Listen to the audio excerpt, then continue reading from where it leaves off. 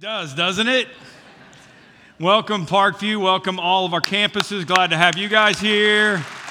Welcome online. I went to Parkview online last week. I was on the road, I was driving. It was really fun. If you're driving, make sure that you don't get in an accident. Hi, welcome. We're really glad to have you here. We're talking about the mouth because somebody said the best way to save face is to keep the lower part shut, okay? And we could probably all use a little help with that. The Bible says it this way: the tongue has the power of life and death. We want to help you with this stuff that is practical, okay? That's what Jesus did. He took the Bible and he made it practical. That's what his teaching was all about. It was about how can we help you live the life that you should live and that you want to live. And it's not about working my way to heaven. It's not about becoming good enough that God will like me. It's about living a life that you need to live because it's the best life, okay? I don't know about you. My big fat mouth is probably number one when it comes to getting me in trouble, taking me to the places that I don't want it to do. I'm really good at it, so let's fix it. I was on a plane recently. I hate flying. I hate being on planes. I hate being crowded on planes. And it was a two-seater on both sides, and it was like not Southwest. It was like assigned seats, and so somehow I got on the inside. I never do that because I always have to go to the bathroom. We know that's going to happen. Even if I'm flying to St. Louis, I'm going to have to, do it. So I'm on the inside. The guy's next to me. So I'm doing the thing, I'm that guy. I'm doing the thing. I'm like looking around, seeing if there are any empty seats. Because I'm gonna get up and I'm gonna move. And the flight attendant was like, "Sir, there's plenty of seats in the back. Just wait till we take off and you go sit wherever you want." I'm like, "Okay, cool." So we take off. We're like 5 feet off the ground. I'm like, "Okay, here we go." And I turn to the guy next to me. I'm like, "I'm gonna go back there and spread out unless you're going to." Because I didn't want him to have to get up. What I was saying was, I don't know you, I don't like you, I don't care about you, I don't want to sit by you. He didn't take it badly. Everybody gets, it's kind of like an elevator. You just find your space and you deal with it. And so I said, unless you're going to. And he said, "Oh no, I don't ever move seats because they wouldn't be able to identify my body if we went down. They wouldn't be able to do it. They wouldn't be able to identify my body." I'm like, okay, I'm trying not to smile. I have no idea, what in the world he's talking about.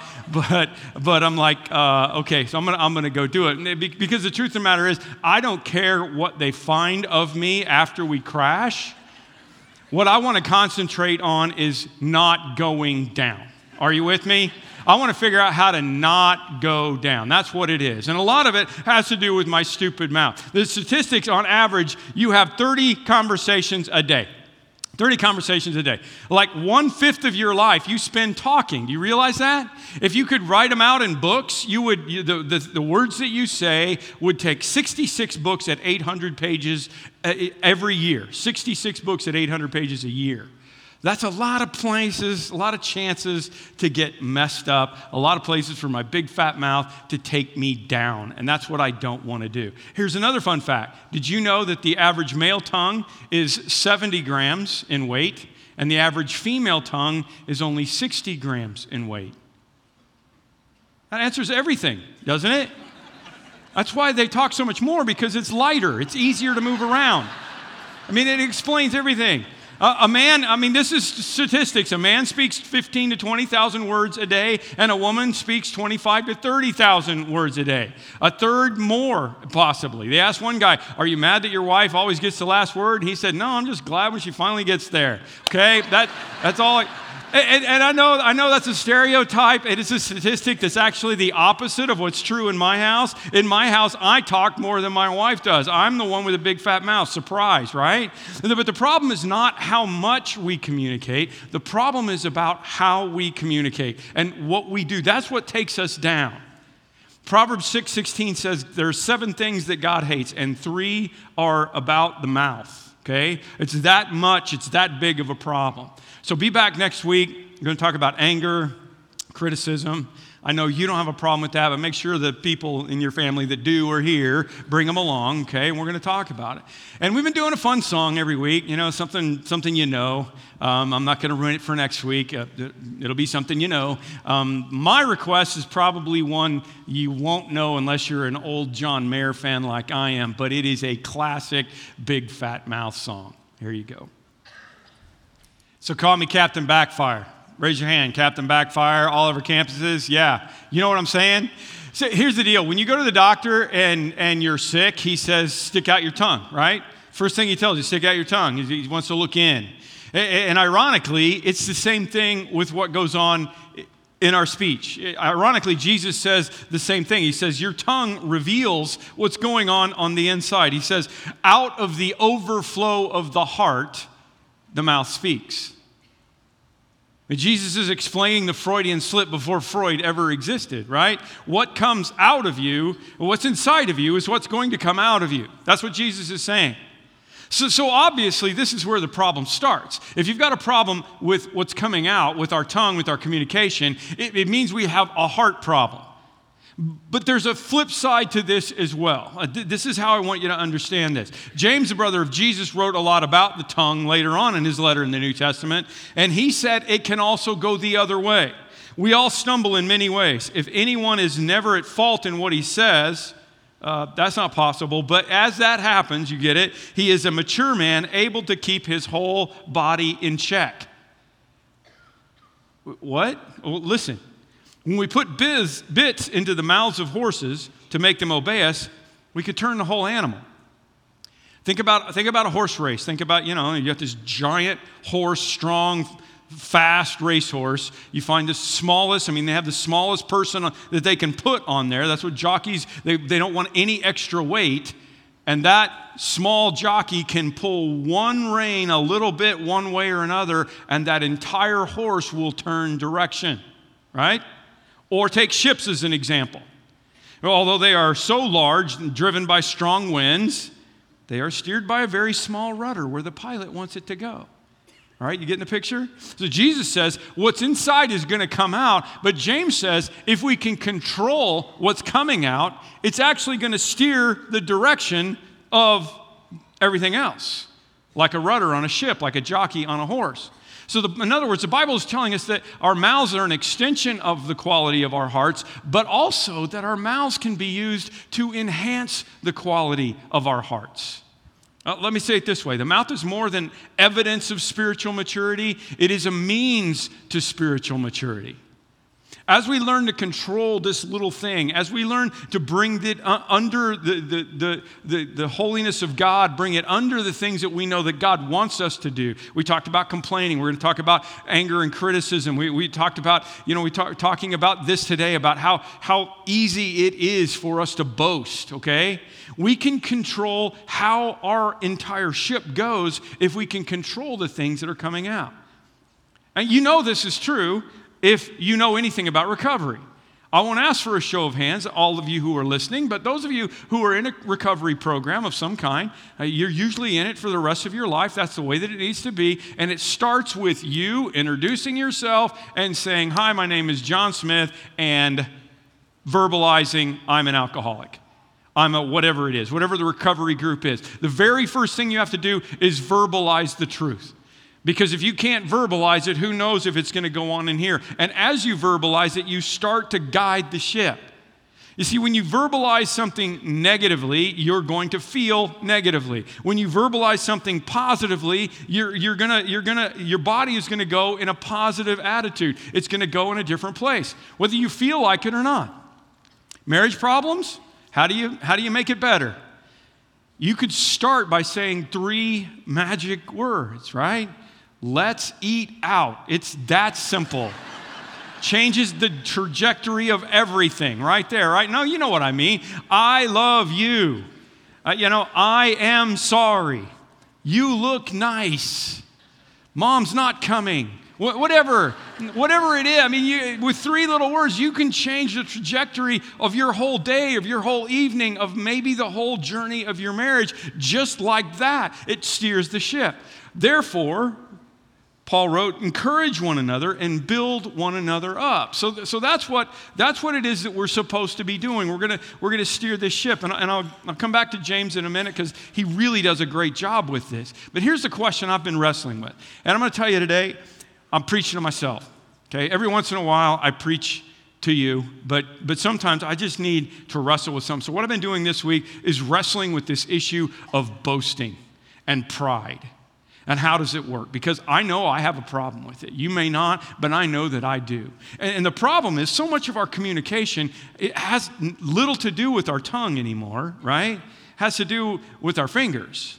And everything has changed so much. I mean, I don't talk nearly as much unless I'm, talking into Siri or dictating something into my computer. And one of the problems with communication in my big fat mouth is this one. But as it applies to the 21st century, to 2018, it's really different to think about. Pastor Jason at our Homer Glen campus sent me this. So somebody put the 7 deadly sins into digital categories. Check this out. It's hilarious. Lust, Tinder, yeah. Gluttony, Yelp, got to find a place to eat. Greed, LinkedIn, I need a new job, I want my business contacts, right? Sloth, obviously, Netflix. Wrath is Twitter, because that's where everybody, yells about everything. Envy is Facebook, because I'm looking at your stuff thinking, man, I wish I had it. And pride is Instagram. Did you see my selfie? Isn't that great? I mean, you could take some different platforms and go a couple of different ways. And then the thing is, there's nothing wrong with any of this, but how do we deal with the world that we're in now when communication is just drastically different? 20 years ago, I couldn't just throw something out there and have everybody in the world know that it was there.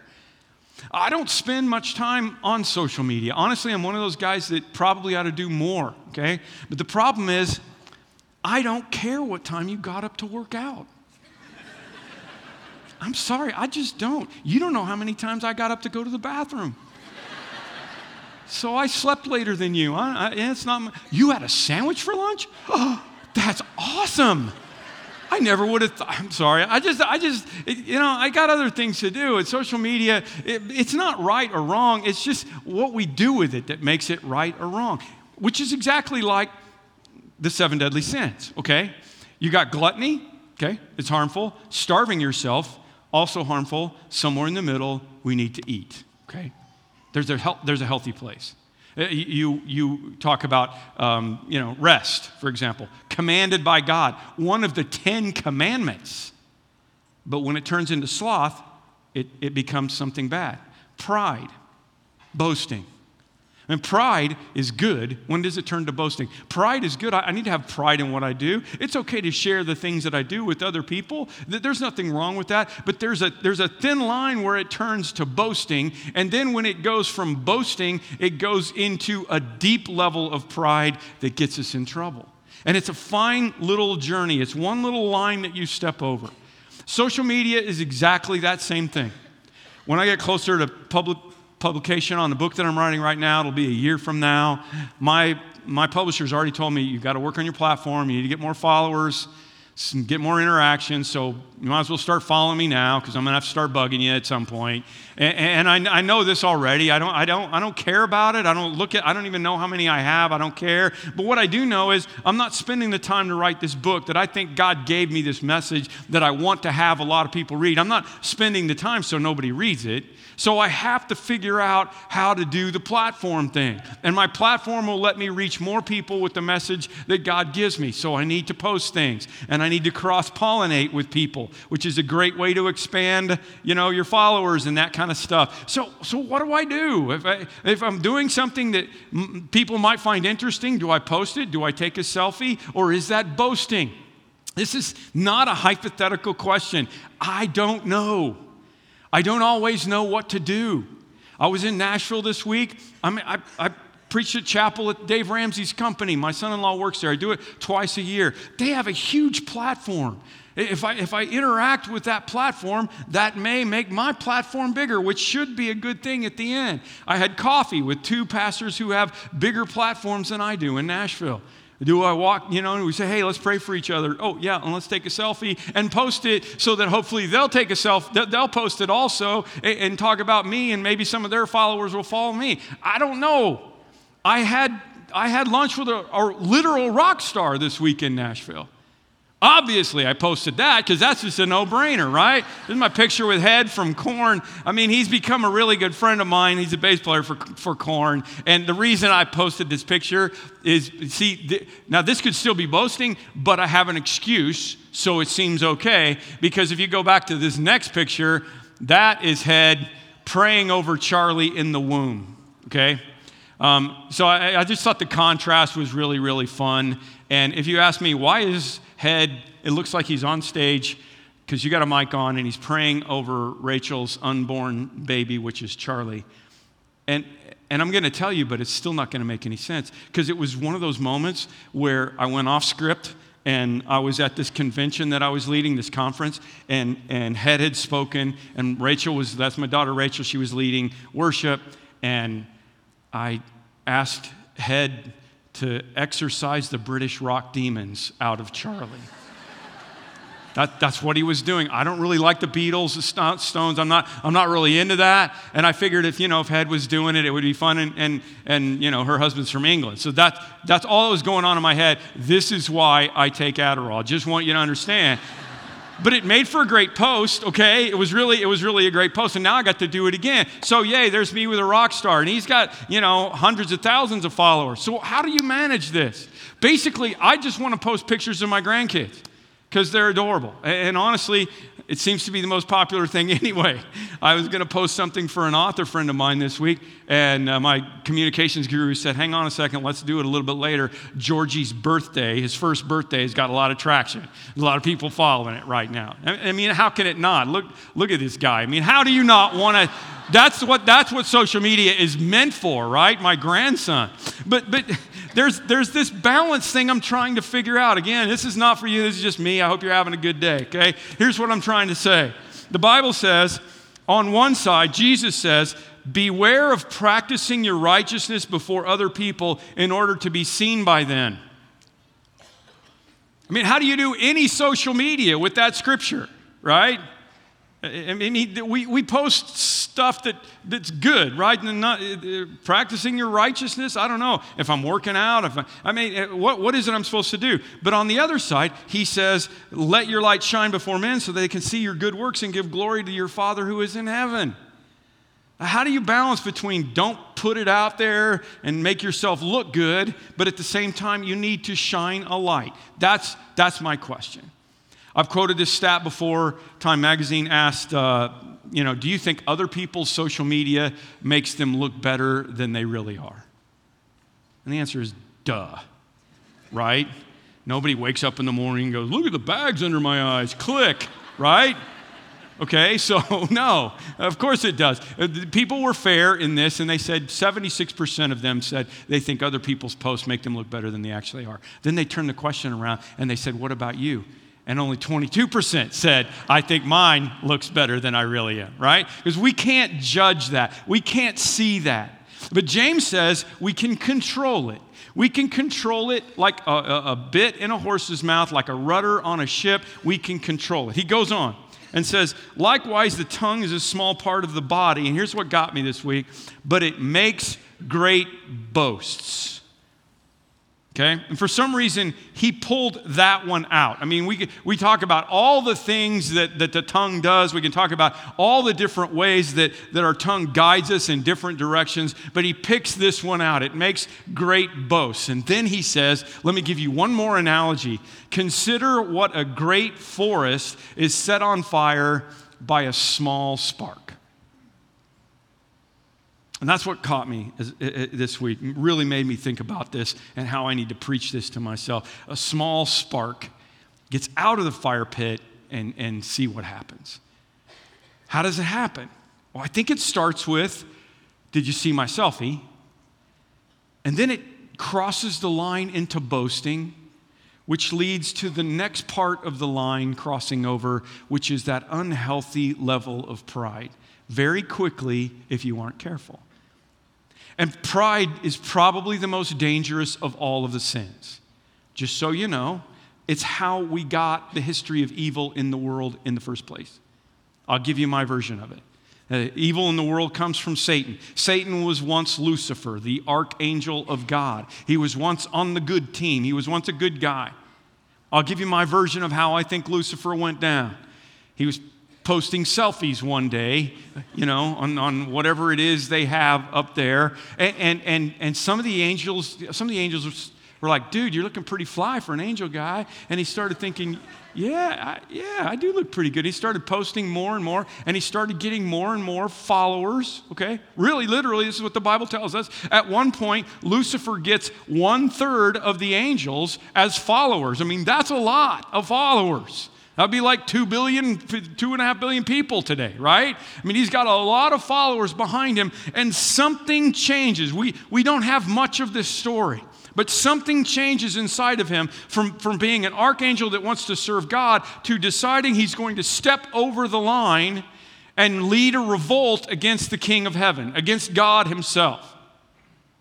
Isaiah the prophet prophesies against the king of Babylon, and he uses this figurative analogy about Lucifer to the king of Babylon. This will help explain it. How you are fallen from heaven, O Lucifer, son of the morning. How you are cut down to the ground, you who weaken the nations. For you have said in your heart, I will ascend into heaven. I will exalt my throne above the stars of God.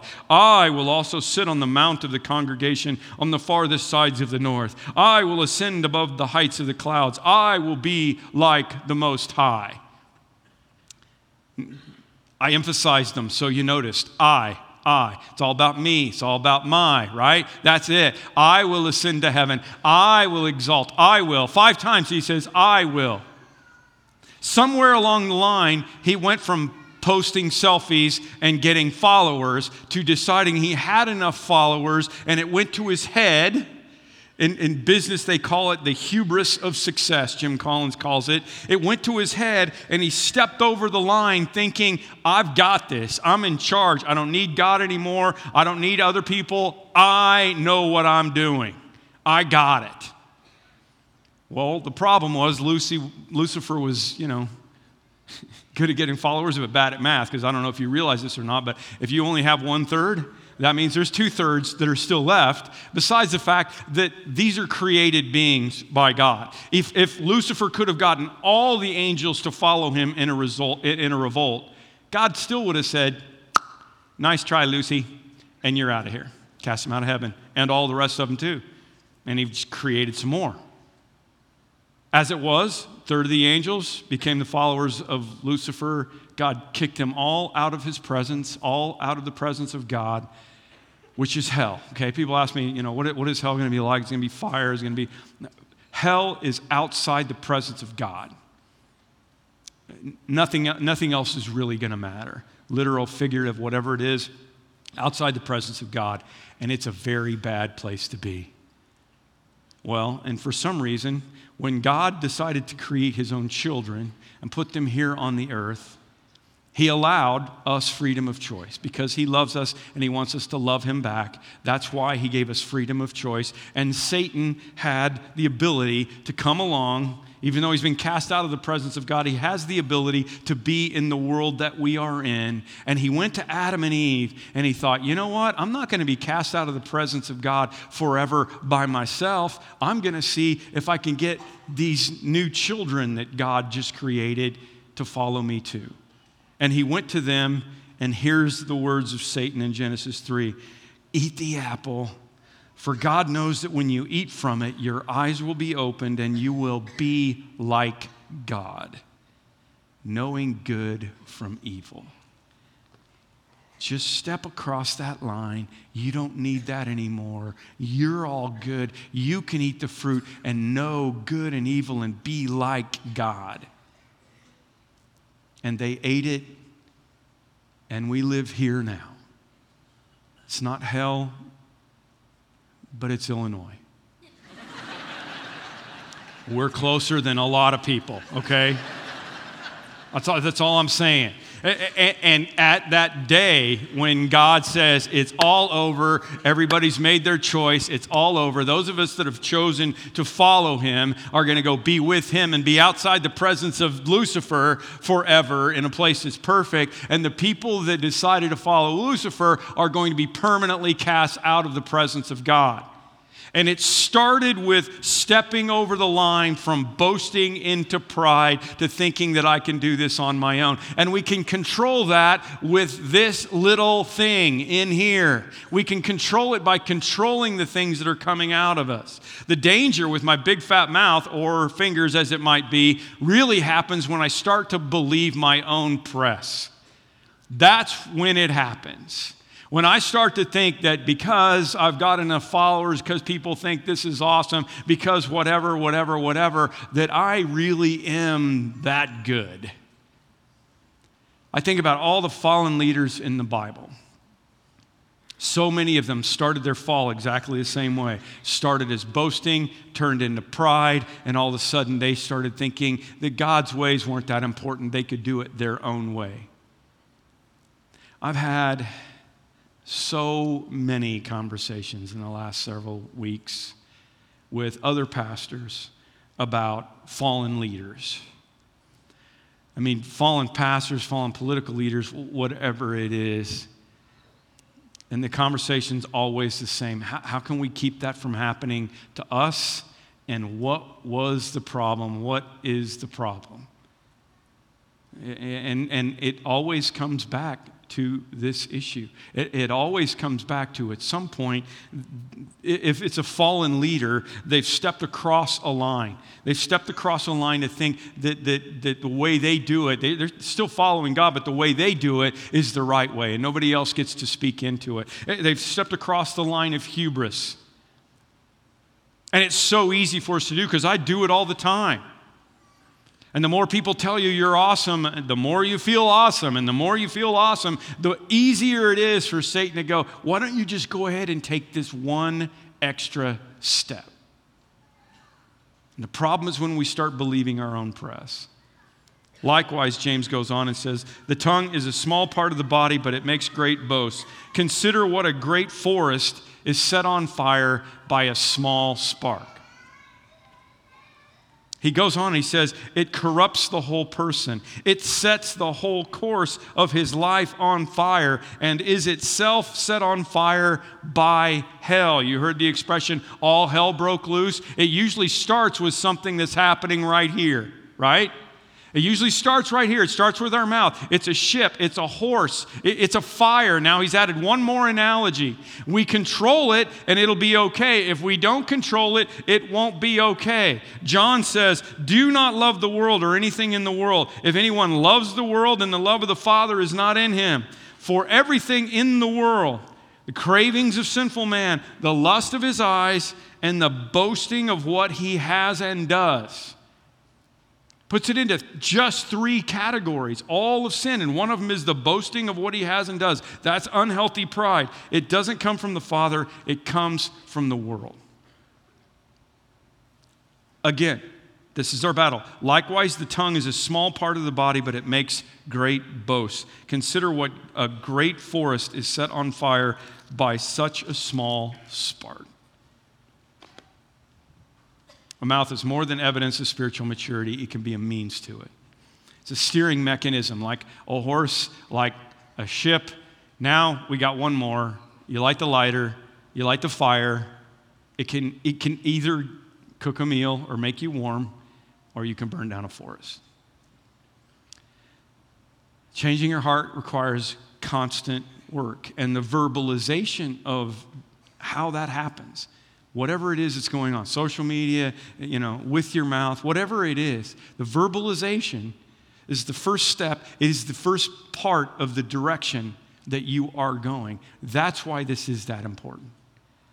James goes on in the next chapter and he says, God opposes the proud, but gives grace to the humble. Okay. God opposes the proud. It's dangerous. He gives grace to the humble. So submit yourselves, therefore, to God. Resist the devil and he will flee from you. Draw near to God and he will draw near to you. Cleanse your hands, you sinners, and purify your hearts, you double-minded. Humble yourselves before the Lord, and he will lift you up. As we do communion at the end of our service, we do it every week here.